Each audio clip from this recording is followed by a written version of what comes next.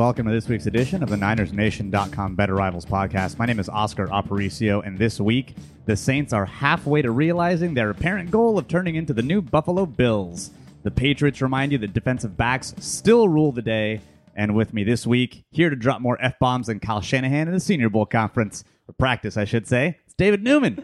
David. What is fucking up? What? You had to start with it. You got to stay on brand. Look, got to make the rules. Got to stay on brand. So first, before we get to today's show, which I'm super excited about because it's, what we do the offseason. It's where there is hope. It's where there's a plan. It's where we can win the day. The thing that we can control. Things stop being miserable. Correct. But you've got fiat power. You can do whatever you want to NFL officiating. How do you fix it? Because that call in the Saints game was just highway robbery.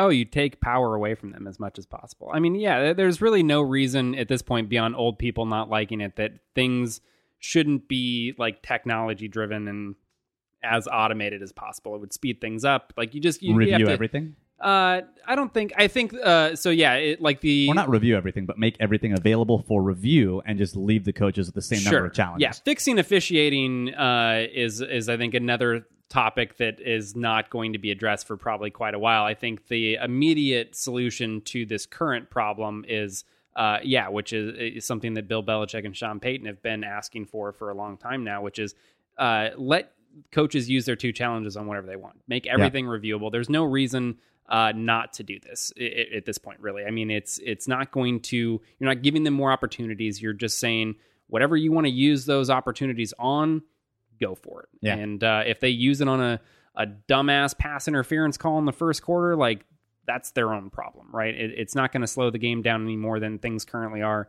I think that's the no-brainer, like, next solution. Yeah, I think that makes a ton of sense. I'm on board. Not going to spend too much time on it. I was just curious mostly about your thoughts because that's the soup du jour this week in NFL coverage. Yeah, it was rough. It sucks. We've had a lot of opportunity, I think, talk about, like, calls that people are upset about because, like, obviously people are always upset about officiating. And I think you always lean on the side of like, look, there's plenty of other opportunities that they had, and I think you can make some of those arguments for the Saints, but it is very hard when it is like that so apparent. clear how things play out if that call that is very obvious gets made. So yeah, it's a tough one. It sucks. Well, David's back this week, and he'll be back with us pretty regularly over the course of the offseason because the offseason is where we do a lot of our work looking at the kind of the roster, looking at draft prospects, looking at free agency. All those things are going to be coming soon. But we always start off the offseason by looking at the roster and evaluating the roster in a systemic way that we kind of created last season that really helped us focus on what the team does well and where the team has strengths on the roster because we knew that this wasn't going to be a one-year rebuild. But we also know that player and roster composition is not binary. It's not that guy is awesome and that guy sucks. Rosters are built and completed with a mix of developmental players, with a mix of kind of transitional veterans that you're here to kind of fill a role for a couple of years, with superstars, and with, honestly, some players that just are not good, but you need bodies because it's hard to get every single person to be good.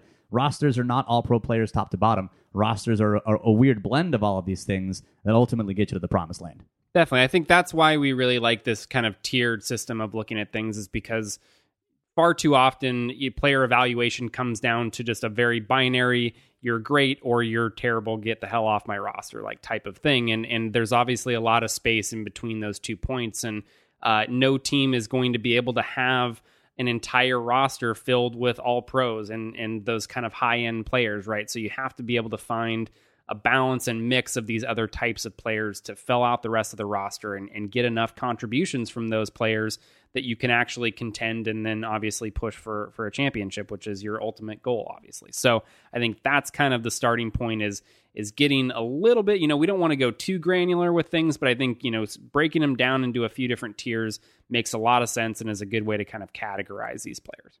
So what we did was we created basically X and Y axes. And on the Y axis, you've got skill, basically how good that player is. And on the X axis, you've got that player's expected time on the roster.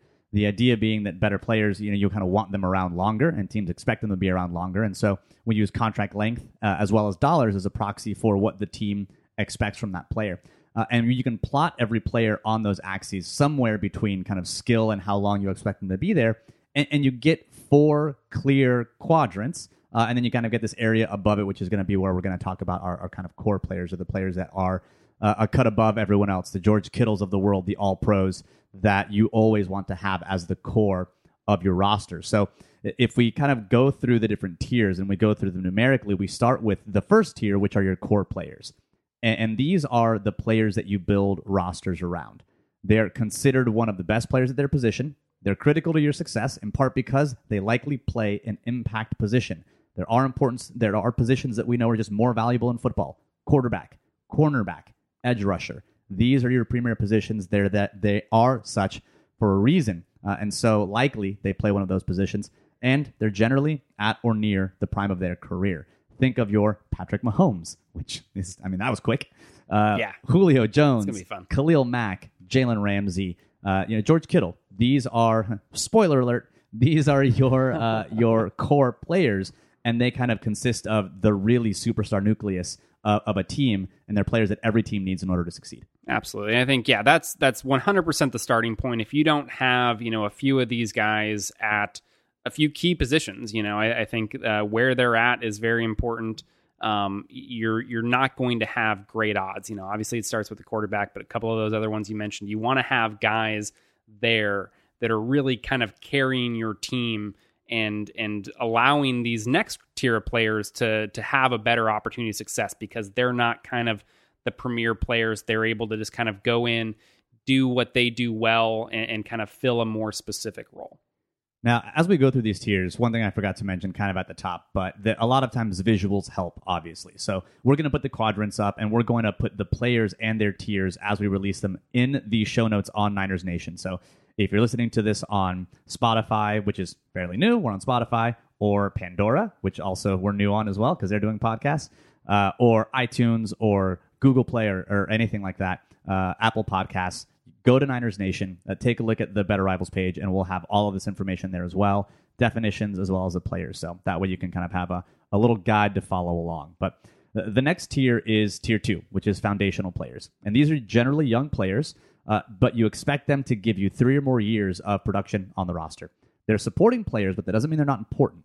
They fit a more specified role and work best as complementary players. They're maybe the ketchup to the French fry of the tier 1 player, but they can play very, very pivotal roles, and they can be all over their career arc. Some of these players are young, some of these players are old, but the key is you expect production from them for a sustained bit, and they have a pivotal role for the team. And so this is going to be, on good teams, really a good portion of that team's roster. Yeah, you want to have a good number of players here because, again, you're not going to have too many that fit in that first tier. And so these are really... don't feel like this is a diminished tier because of, calling them supporting players. Like, these are really key pieces throughout your roster. They just may not be necessarily the superstars that are carrying you, but they, again, are very necessary for your team to have if you have any hope of being good consistently and kind of contending. I would say someone like Cooper Kupp is in this area where, like, the Rams offense is clearly not the same without him.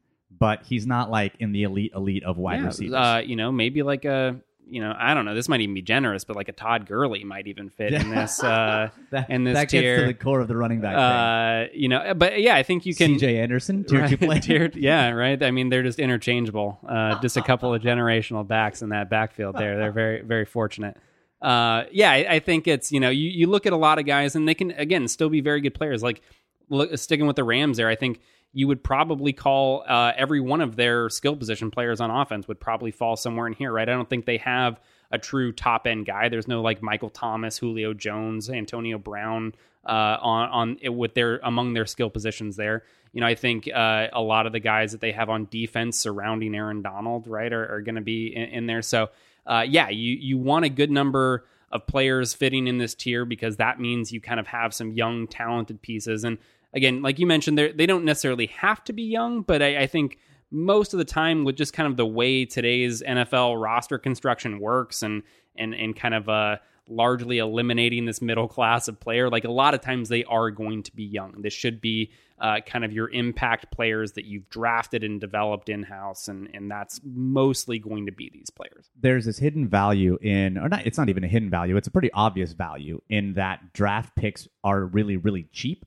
and you basically have their rights for 4 years. And if they're a first rounder, you've got them for 5. And you've got basically 4 to 5 cost-controlled seasons where if you're able to get solid production out of a player, then they really are kind of the underbelly of your roster. They churn, and you kind of do it all over again with draft picks. And so if your core players are going to be usually players with the monster contracts, this is going to be the players that hopefully you hit on in the draft or that you can acquire through some other kind of mechanism that kind of binds you to them for quite some time. So the 3-year roster expectation is kind of key here. You think about defining roster expectation, you think about contract length, but there's also money, dead money being kind of a dead giveaway, where if there's a lot of dead money on a contract over 2 or 3 years, then the team probably expects that player to be here. Otherwise, they wouldn't have put that dead money in the contract.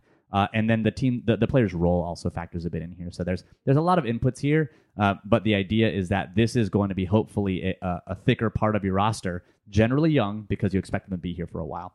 But then, David, talk to me a bit about those tier 3 players, those what we'll call the transitional players. So that's going to be basically your other type of supporting player, right? So these are guys, however, that are going to be typically more veteran players. You're usually not expecting them to be on the roster quite as long, right? So they're kind of the older guys. A lot of times you're going to be getting them in free agency. It's just you need somebody that can come in and fill a more immediate need, and it's unlikely whether that's due to age or just kind of cost or whatever it may be, right? That's a reason for them not being on your roster long term.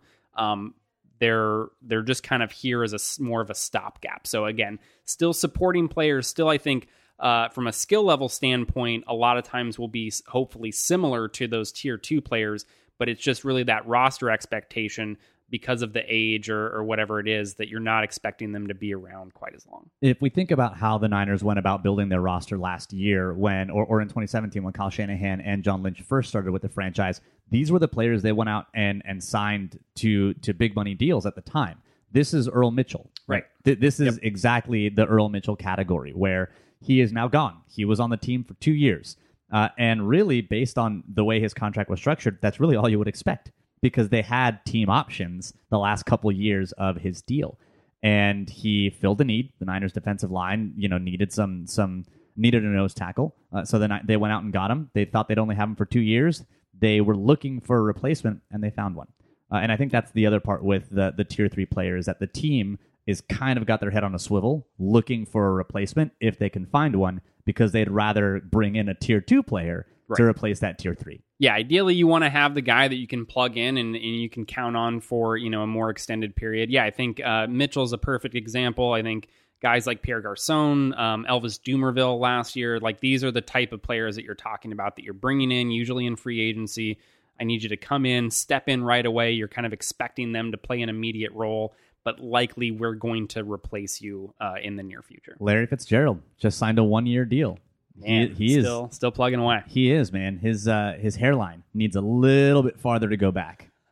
He's trying to get that straight half moon, I think, at the end of this year. It's going to be so weird when he just decides to go bald and just shave it off. It's going to be what is going on? No. That's what the dreadlocks are there for, man. He's going to cut those, use that for hair plugs, and it's got LeBron part 2.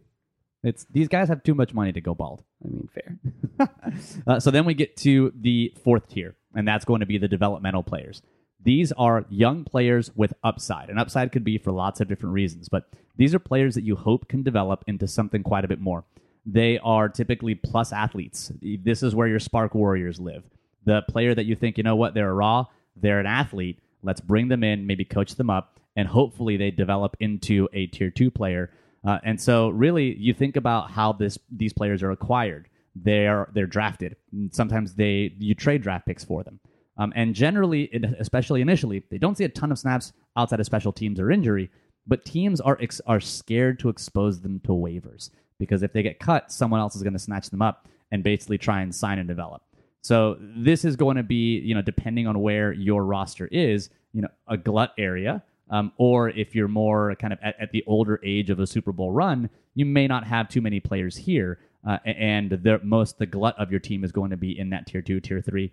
Or in some cases, if you're amazing, like the 2011, 2012 Niners were, you'll have kind of a lot more tier 1 players. Right. I think so. This is kind of a complementary tier to tier 2, right? So It's, again, like you mentioned, typically going to be younger players that you've drafted. The difference here is really skill level. So these are players that just aren't there yet, right? For whatever reason.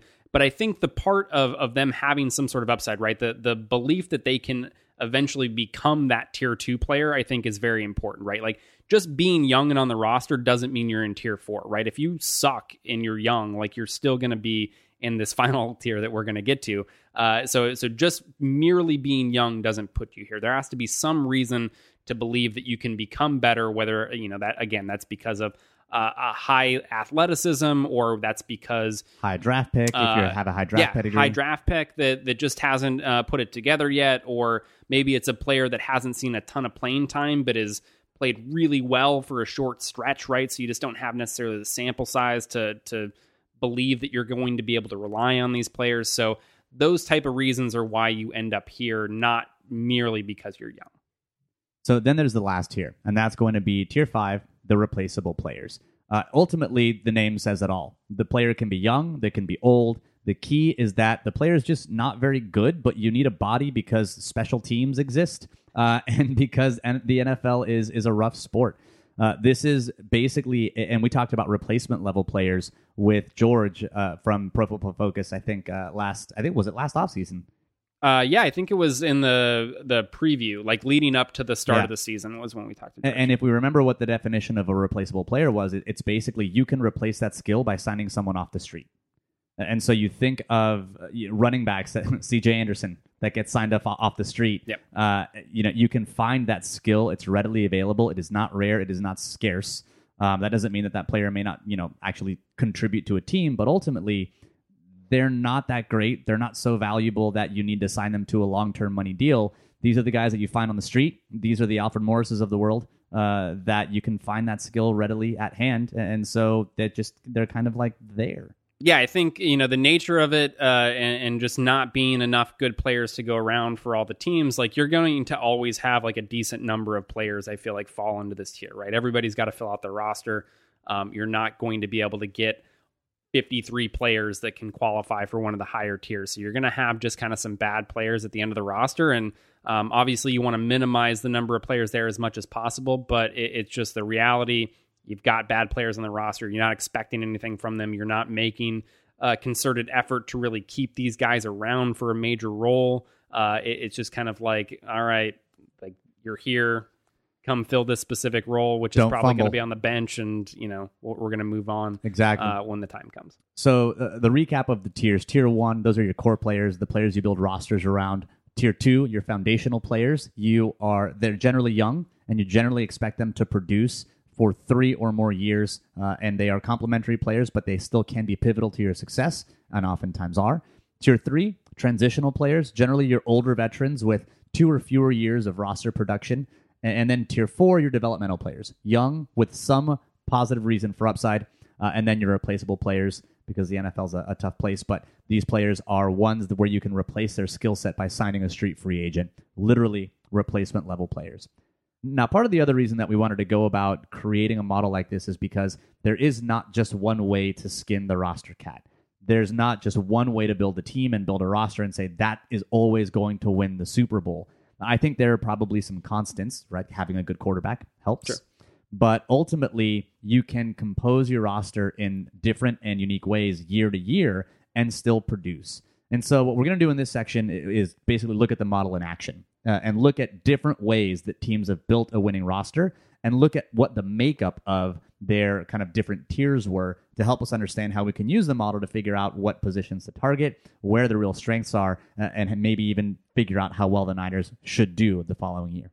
So I think, it starts largely, while there are a bunch of different ways, I think you can ultimately group those different ways into kind of one or two, larger buckets, right? Which is going to be, do you have a quarterback on a rookie contract, or do you have a quarterback that you're paying a lot of money? And it kind of, that's your start point with, what roster building strategies are available to you. If you have a quarterback that's on that rookie deal, you look at somebody like Kansas City right now, they have Patrick Mahomes on the cheap relative to all of the other players that are of his caliber at that position.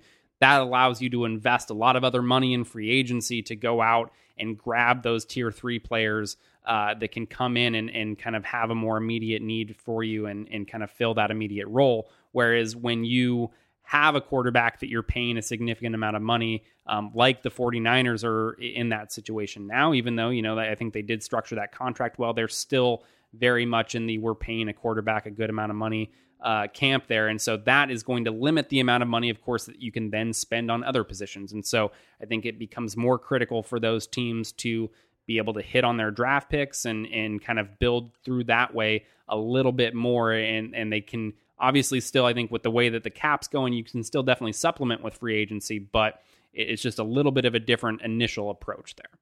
Now, last year when we did the kind of looking at the model in action, we took a look at two different teams. One that was a historical team that really had a rookie quarterback because we thought, well, here's some different ways. But this year, I thought it would be good to look at teams that had already paid their quarterback because that's the state of affairs that the 49ers find them in right now.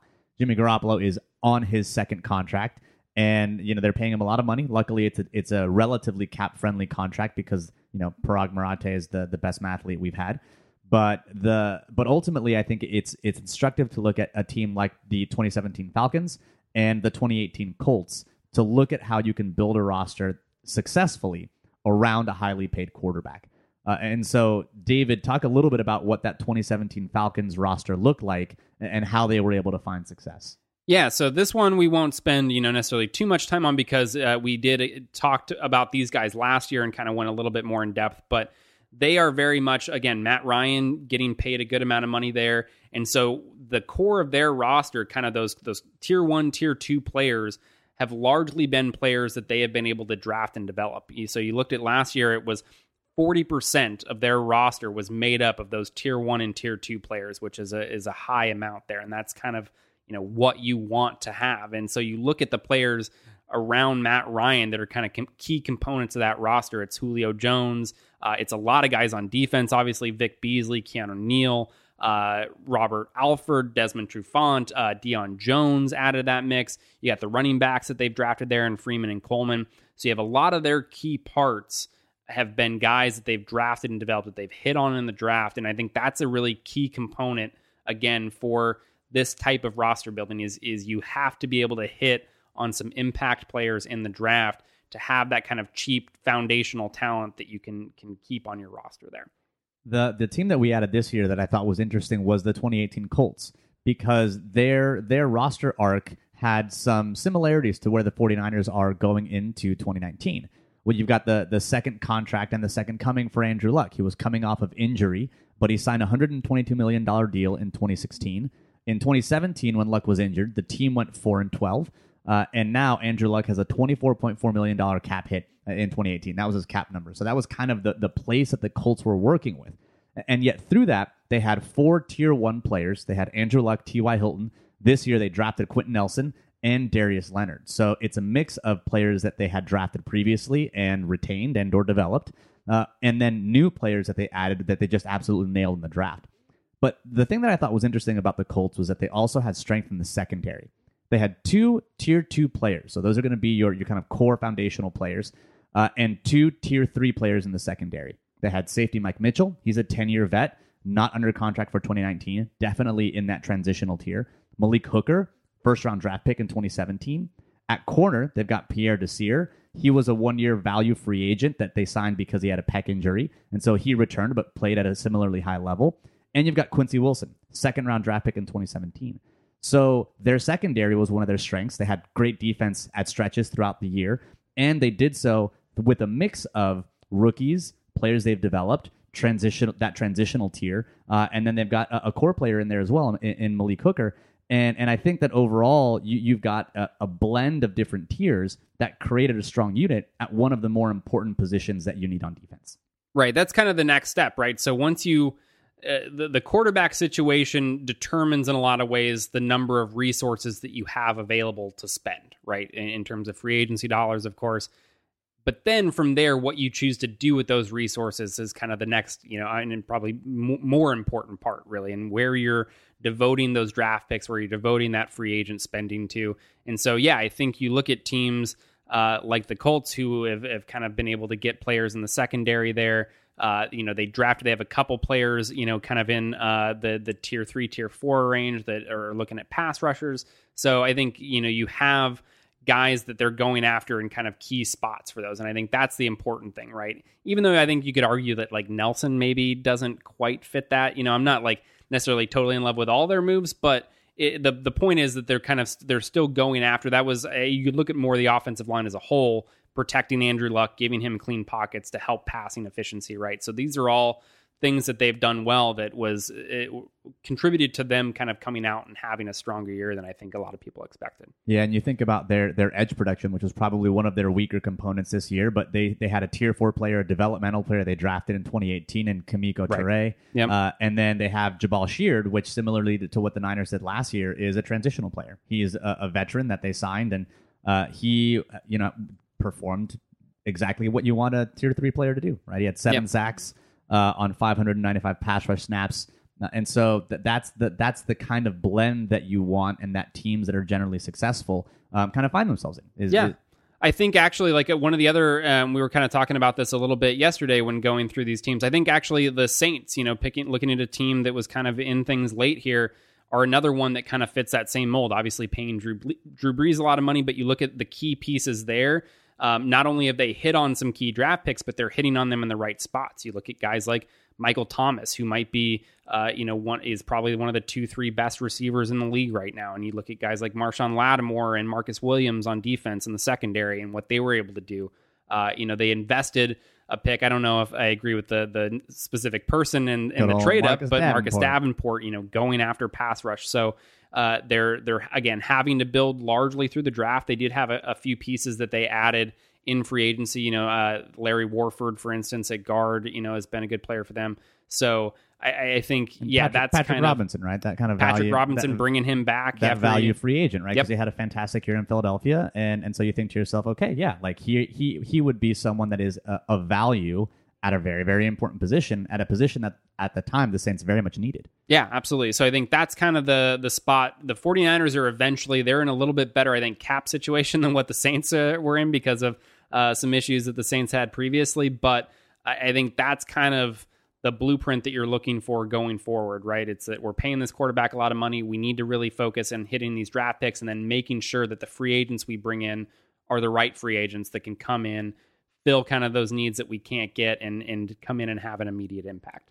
So the key here with the different tiers is that you want to blend these tiers to create a solid roster top to bottom. You're not going to create a solid roster top to bottom in today's NFL by signing every single high dollar free agent and every single all-pro that you can get your hands on, because that's just not a tenable strategy. So you need to find value, and you need to basically staff your team and your roster with different tiers in order to form a complete team. And the way that you approach that and the type of players that you pick, of course, are important. But ultimately, this all goes into the service of being able to have a solid roster top to bottom with quality players at key positions that have a blend between developmental players, core players, your top tier players, and your transitional kind of veteran players.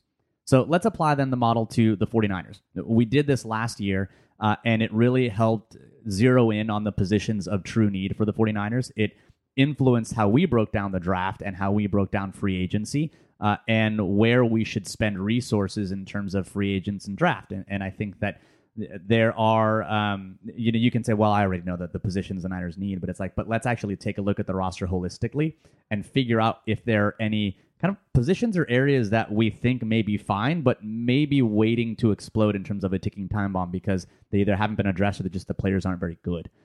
So what we'll do over the next couple of weeks is we'll talk about tier 5 players and tier 4 players today, and then we'll talk about the rest of the tiers in the coming weeks, leading into our free agency previews, which then lead into the draft. So we'll kind of move along in the offseason just as the 49ers do, so that we'll be able to keep up with what it is that they do, provide some recommendations, do some scouting, put brains to work, and have some fun this offseason. So David, let's talk about tier 5, the replaceable players. The most fun. The most fun. We're going to start it from the bottom, and now we're fuck. So let's talk about this, because this is so we talked about the 2017 Falcons. 40% of their roster was tier 1, tier 2. And now we look at tier 5 for the 49ers. What percentage of players are in tier 5 for the Niners? Looks to be, checking math here, I believe 40%. Yep. So it would be inverted 2017. Yeah, and this is, I guess still the exact same number, funny enough. So the number of players, basically the way that we are, the player pool that we are using here for this is effectively anybody that is under contract for next season plus your pending free agents. So if they're listed on the 49ers.com roster right now, they're included in kind of our group of players that we're evaluating here. Yeah, and I think the total number for this season was 68 is where it landed? 63. 63. Same as last year. Yeah, 63. So, yeah, and obviously there's a chunk of those players, again, that are going to be pending free agents, and you do find a lot of those players here in this Tier 5. But, yeah, I think that's kind of the starting point is, man, there are a lot of guys down here. And I think the most represented position in this tier is not going to be a surprise, but it's going to be your defensive backfield. There are 7 defensive backs in Tier 5, which is dangerous for the success of a defense. And this is, I mean, the corner position is probably the second most important position in football, behind quarterback. And when you look at the quality of the players the 49ers have on their roster at the second most important position in football, it's harrowing and a little depressing. I mean, so we talked about, when we were kind of recapping the season a couple weeks ago, how bad the coverage was this year, and just like how much, not only like how bad it was, but how much worse it was than basically everybody else in the league. And so I don't think it's terribly surprising that you find a large number of players who need to be replaced, from the secondary. And then I think even looking to the next most represented position in linebacker, right, still is going to be heavy there in your kind of middle of the field coverage and underneath. And having everybody basically in your back 7, having a large number of those players fall in this tier gives you a great idea of what they need to kind of focus on. Most notable free agents in this category are going to be Jimmy Ward, Greg Mabin, Antoine Exum, Raheem Mostert, and Alfred Morris. Now, you might be asking yourself, Raheem Mostert, core special teams player, had a couple of good games at running back. Why is he in Tier 5? Because special teams players and running backs are replaceable. Yeah, because this is where the replaceability thing is important. I love Raheem Mostert. He's a good story, and I think that he, again, could contribute. The fact that you are replaceable and in Tier 5 doesn't mean that you are, a high school football player trying to play in the pros. Sure. You will still provide some value, but there's a reason why these players are not paid superstar, super huge contracts. There's a reason why these players you usually sign off the street, and while it would be great to keep someone like Raheem Mostert, there is another Raheem Mostert out there, and that's unfortunate, but it is the unfortunate reality of the NFL, especially with the running backs. I mean, C.J. Anderson is the proof. You can find the skill, and what's more important for running backs is your offensive line, and just generally how good your offense is as a whole. And Todd Gurley, I think, he sucked. It was his own words, right? And C.J. Anderson came in and played well. And so I think that when it comes to the 49ers and running backs, there's a reason that Jeff Wilson and Raheem Mostert and Alfred Morris all looked good, and it wasn't because they're necessarily great running backs. It's because the offensive line blocked really well, and Kyle Shanahan can do really great things, and Bobby Schurner is a good position coach. Right. The takeaway from those guys, from kind of churning through so many running backs and still being able to get relatively good production from the running game, shouldn't be, oh my God, we found this kind of diamond in the rough, we need to make sure we keep him around. It should be, no, we did well with players who were readily available. We can move on to the next readily available players and continue to get that production. So which players took a step back into this category? Because, over half of the category is made up by linebackers and defensive backs. So when we think about free agency in the draft, this is going to be an area that we focus on very intently because we're going to need to add a lot of bodies in probably both phases, in both the draft and free agency. But there are some players from last year that were not in this category that are indeed now in this category. You've got Garrett Selleck, Brock Coyle, and Jimmy Ward. So, really, really quick one sentence. Why did each one fall back into this category? I think it's pretty obvious for Jimmy Ward. If you watched any games this year, he just didn't play well. He didn't play well. And I thought for a long time that safety was his best position. And even at safety, didn't play well. And then we moved him to corner, still didn't play well. And then the dude can't stay healthy. You can find another Jimmy Ward. And I think, unfortunately, the team's going to have to. Right. I think it's kind of one of those situations that, unfortunately for him, he was forced to move around a ton and never really had an opportunity to settle and get comfortable in one spot and really kind of hone his craft there, and just had to bounce around a ton during his entire time, dealt with a bunch of injuries. And so I think there becomes a point where, again, it's just like you're not a fit, right? And you're just not able to kind of add a lot of value to the team, and what you're doing or really not doing most of the time is something that you can go kind of find elsewhere. Garrett Selleck, he's a backup tight end, right? Another player that you think to yourself, okay, you can probably find someone like that on the street. Now, I think you could make an argument that I think he was in tier 3 last year. I was going to say, yeah, I'm pretty sure he was 3, and that transition happened. Yeah, and he did. I think he had a broken hand or shoulder, some kind of injury over the course of most of the year that he's going to need to get corrected. And who knows, maybe you'll see him bounce back a little bit next year. But based on his performance on the field, we're not doctors and we can't sit here and say, oh, well, we have to.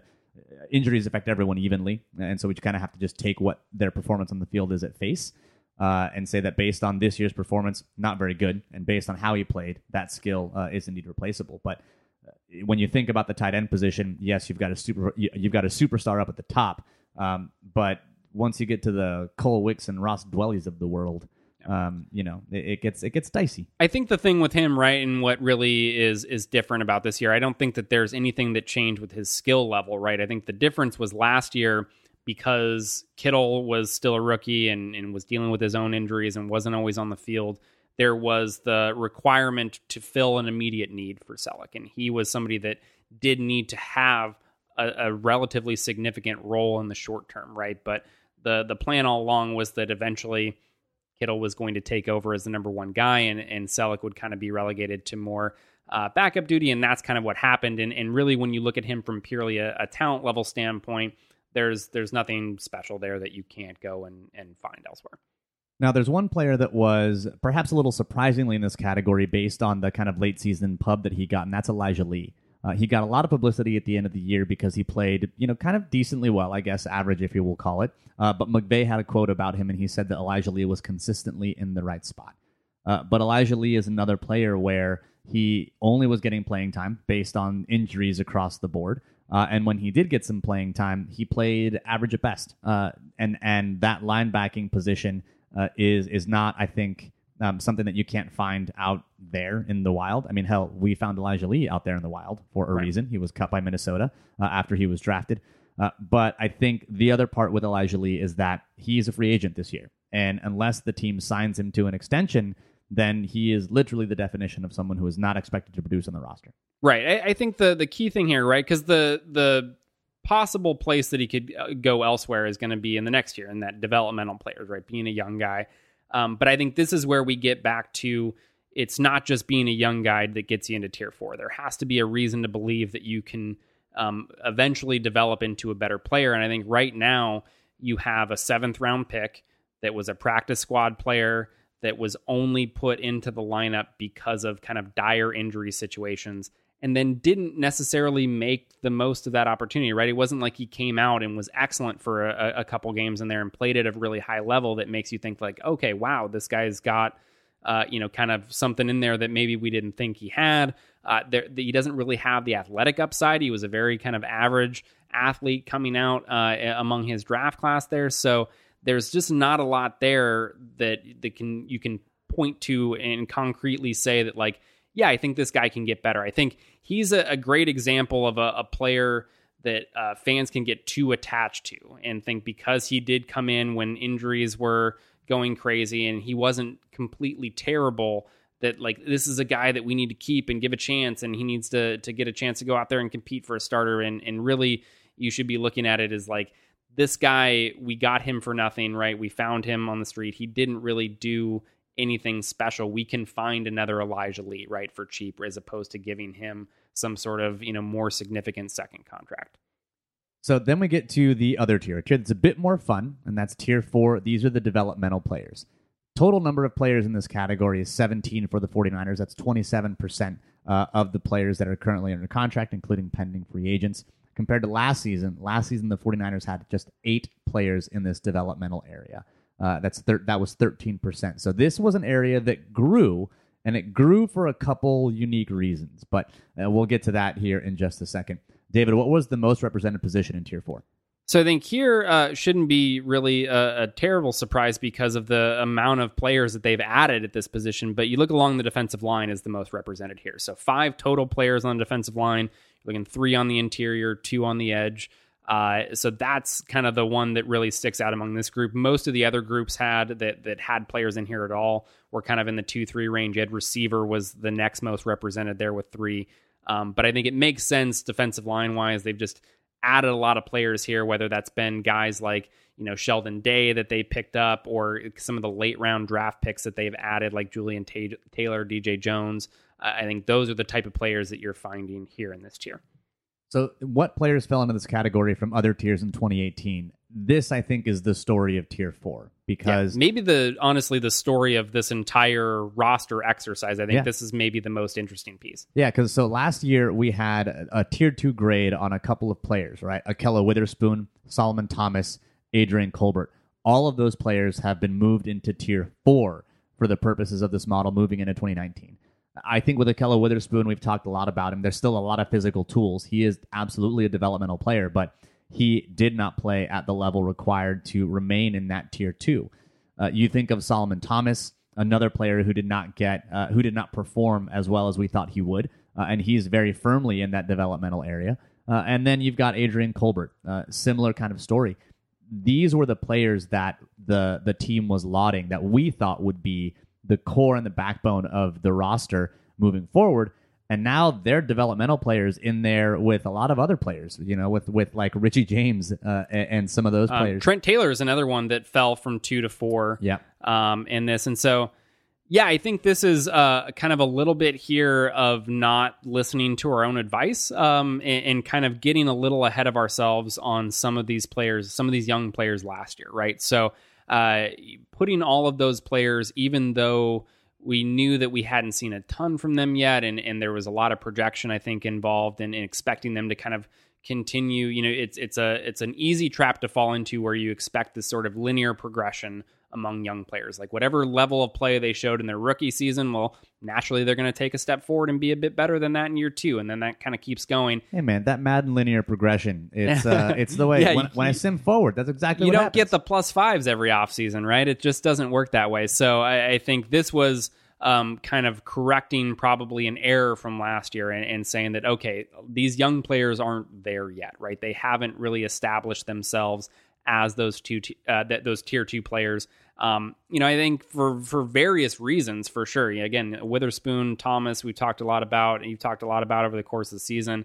Trent Taylor, I think, I think it's pretty clear that his value in a lot of ways is tied maybe directly to Jimmy Garoppolo and having a player that can actually take advantage of the routes and the things that he's good at. And I think that's a player too that, because he was dealing with a slow recovery from a back injury, he's been pretty straightforward in saying that he didn't feel right until like week 10 basically. And that's when he started to get more playing time, and I think that that is an asterisk you have to put by his name. But I think for the purposes of evaluating the roster, we can't just say, well, we know that he's going to be better if he just plays healthy, right? Because injury to a certain degree is a skill. I think Jimmy Ward plays well when his forearm isn't broken, but that's not a reality that we experience. So ultimately, that's kind of where it landed him. I think that when it comes to Solomon Thomas, the one thing that's kind of opened my eyes was after last week's interview with Matt Barrows, just talking about how Jeff Scanina he was not a Jeff Scanina favorite, and I think that, to me, we often forget the importance that position coaches have on these players, the playing time they get, their development, the opportunities they get. Effectively, his manager didn't like him, and it's hard to work a job when your manager's kind of got it out for you.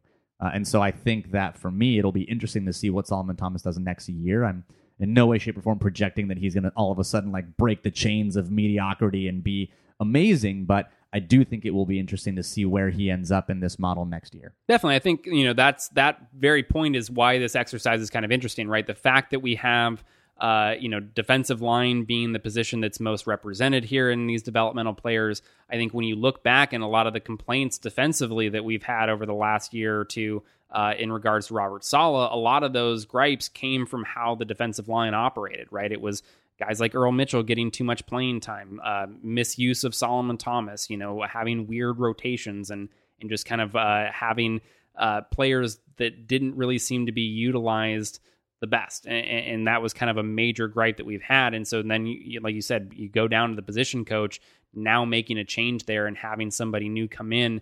What sort of impact is that going to have on this group? Is he going to be able to develop these players a bit more so that some of these tier 4 players become those tier 2 players that they need, right? They've added so much potential talent on that defensive line, and they just haven't really gotten the production. DeForest Buckner's been basically the only guy who is what we thought he was going to be and has come out and has been able to produce at a high level consistently. The rest of these guys, it's flashes here and there, or not getting opportunities as much as you would like, or whatever number of reasons you want to throw out there. But I think that is kind of identifying a key storyline to pay attention to as we go into next season. The other player I think that makes an appearance here, which is interesting, is Nick Mullins. We've got 2 tier 4 quarterbacks, good old CJ Beathard and Nick Mullins, and I think that it's not bad to have 2 quarterbacks in that developmental area. I think one of them will eventually win the job, and that'll be that. But there aren't, in my opinion, lots of surprises for Tier 4 other than a swath of 2017 falling into this area.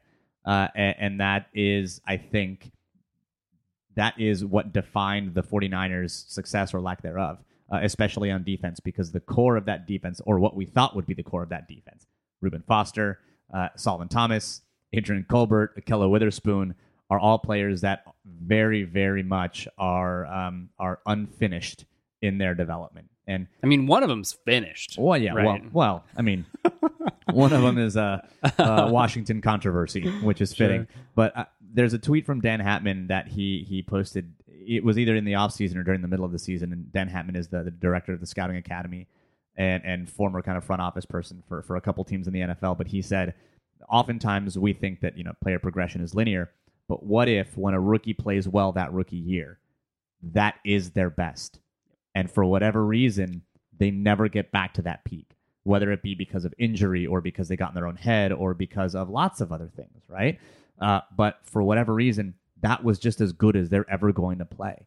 And that the kind of progression becomes a regression throughout the rest of their career, and they wash out in 3 or 4 years, which is the average length of an NFL contract across the board.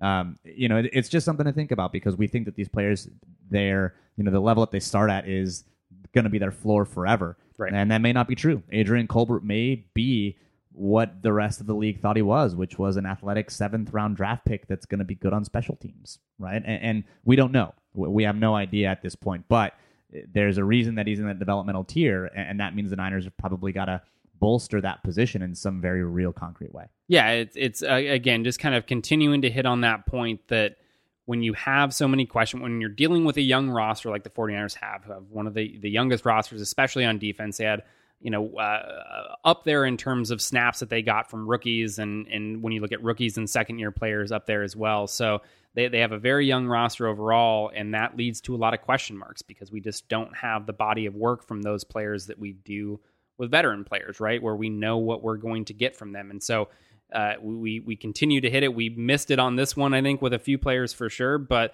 it just reiterates that point that you can't expect all of the question marks to be answered positively, right? Some of these guys are going to take steps back.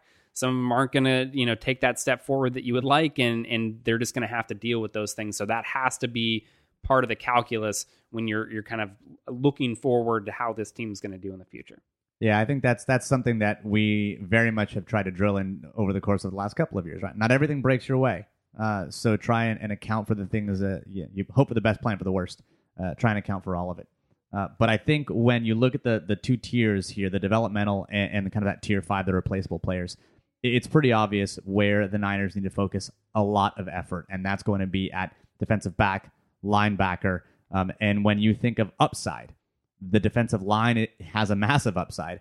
And I think wide receiver is going to be maybe not as much of an upside as the defensive line, but I think there's still some tools there.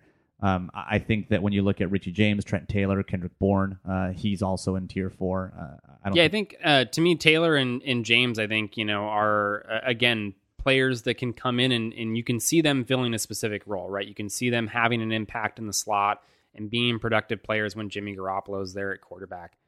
So I think, those are guys that you can identify where we may not need to go out there and add another slot type player because you have hopefully guys that you're looking to develop there. But again, I think you need to always, if the position is important enough, you need to throw resources at it and get bodies until you've addressed the issue, right? Having somebody like Adrian Colbert, having somebody like Akella Witherspoon on the roster, that should not prevent you from going out and adding cornerbacks and adding safeties this offseason. There's a bit of Kendrick Bourne hive out on Twitter who would probably not agree with Kendrick Bourne being in tier 4 as a developmental player. Why are they wrong? I don't know, probably because they don't watch enough other football and they don't recognize that he's just not that good among, when you look at the broader spectrum of things. I think, he's a perfect example of a player that fans and fans of every team have these players, players that they get attached to. The Bears have Mitch Trubisky. Right. So, some of those mistakes are more egregious than others, for sure. But it's just kind of a case, and it's fine. Like those players, I ain't here to tell you how to live your life, but it's just kind of in reality, he's not as good of a player as I think a lot of the fan base kind of thinks that he is. And, does he have little flashes here and there? Does he look like a pretty athletic dude and make some plays every once in a while? Sure. But there are loads of those type of players that come out every single year in the draft that you can go get. And I think he hasn't shown anything that proves that he's necessarily markedly better than that. So I think, it's just kind of a case of they haven't had a lot of great players at the position recently. The players that they have had that are good have been injured a lot. He's had to get some playing time. He's been okay, I guess. Sure. And that's kind of enough to latch on when you have kind of a bad roster. I think it's important not to, again, get caught up in the best of a bunch of crap, right? That's not what you're looking for. You should still be going out there looking for improvements. And I think that's an area that they can definitely find, better players elsewhere. So we will have the entire list of tier 4 and tier 5 players on Niners Nation so that you can see the full list of where the roster is at. We will also be posting the model, the definitions, and the quadrant up on Niners Nation as well, so you can become familiar with it. And then next week, we'll come at you with some of the tier, I think tier 2 and tier 3. So we'll be able to get into talking about some of the players that are a bit more fun and some of the successes on the 49ers roster. But I think where we landed, key takeaways from from tier 4 and tier 5 is the defensive back situation is dire, but the linebacker situation might be just as. And then when you get to upside positions, it's definitely along the defensive line and maybe even at wide receiver. And then, man, that 2017 draft class, it's tough, man. I think you looked at guys like, Witherspoon, Thomas, and Foster there, and you expected that kind of they were going to be the key components of the next great, 49ers defense. Whenever they were good again, you would have expected those players to play a significant role. And now, obviously, Foster's gone. Thomas and Witherspoon are kind of looking after 2 years. You're not really sure which way they're going to go yet. So it's just, it goes to show how much can change in a year, how much your perception on these players can change. And you just want to do the best you can to keep gathering as much information as you can, and you make adjustments as you go. But I think that's an interesting place to be after last year, where we thought a lot of those guys were going to be those key pieces. Another reminder that draft evaluation really shouldn't happen in earnest until about year 3. And then we'll see what happens at that point. Yeah, sometimes you get lucky and sometimes early on, but with a lot of these guys, it takes time. It takes time for sure. Exactly. So that about does it for this week's edition of the Better Rivals podcast. Tune in again next week, where we will continue with the roster model talk, and we'll talk a bit about those transitional players, those second-tier core players, a bit more fun. You can always follow us on Twitter. You can find me at Better Rivals. David, where can they find you? You can find me at PFF David. You can always find the podcast basically anywhere that podcasts exist. Spotify, if you've got Sonos. Spotify, if you love Spotify. Pandora. Apple Podcasts, Google Play, TuneIn, Stitcher, all the other things that people use. I mean, basically, if you have internet, you can find us. But definitely go to Niners Nation and take a look at some of the assets that we have there as well. So, and I will go ahead and I'm going to make a plug, because by the time that you're likely listening to this, our quarterback annual at PFF will be available. So I highly recommend it. I think it's, I think quarterback play is probably the best thing that we do, and this quarterback annual is probably the best product that we put out. Had the first one last year. It was fantastic, and you just can find a ton of great information on it. So go check that out if you're already a subscriber. If you're not, you can go to my Twitter page. There's a link there that will get you 15% off a subscription, so you can check it out. Go do that. Awesome. So go take a look at that quarterback annual. And as always, go Niners.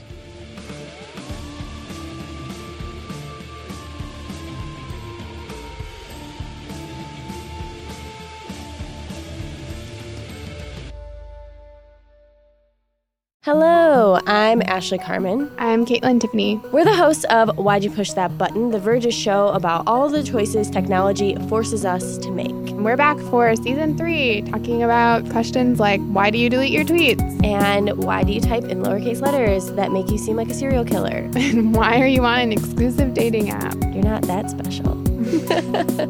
We're releasing a new episode every Wednesday, and you can find us anywhere you typically find podcasts, which is Apple Podcasts, Google Podcasts, Pocket Casts. So go ahead and subscribe and check us out.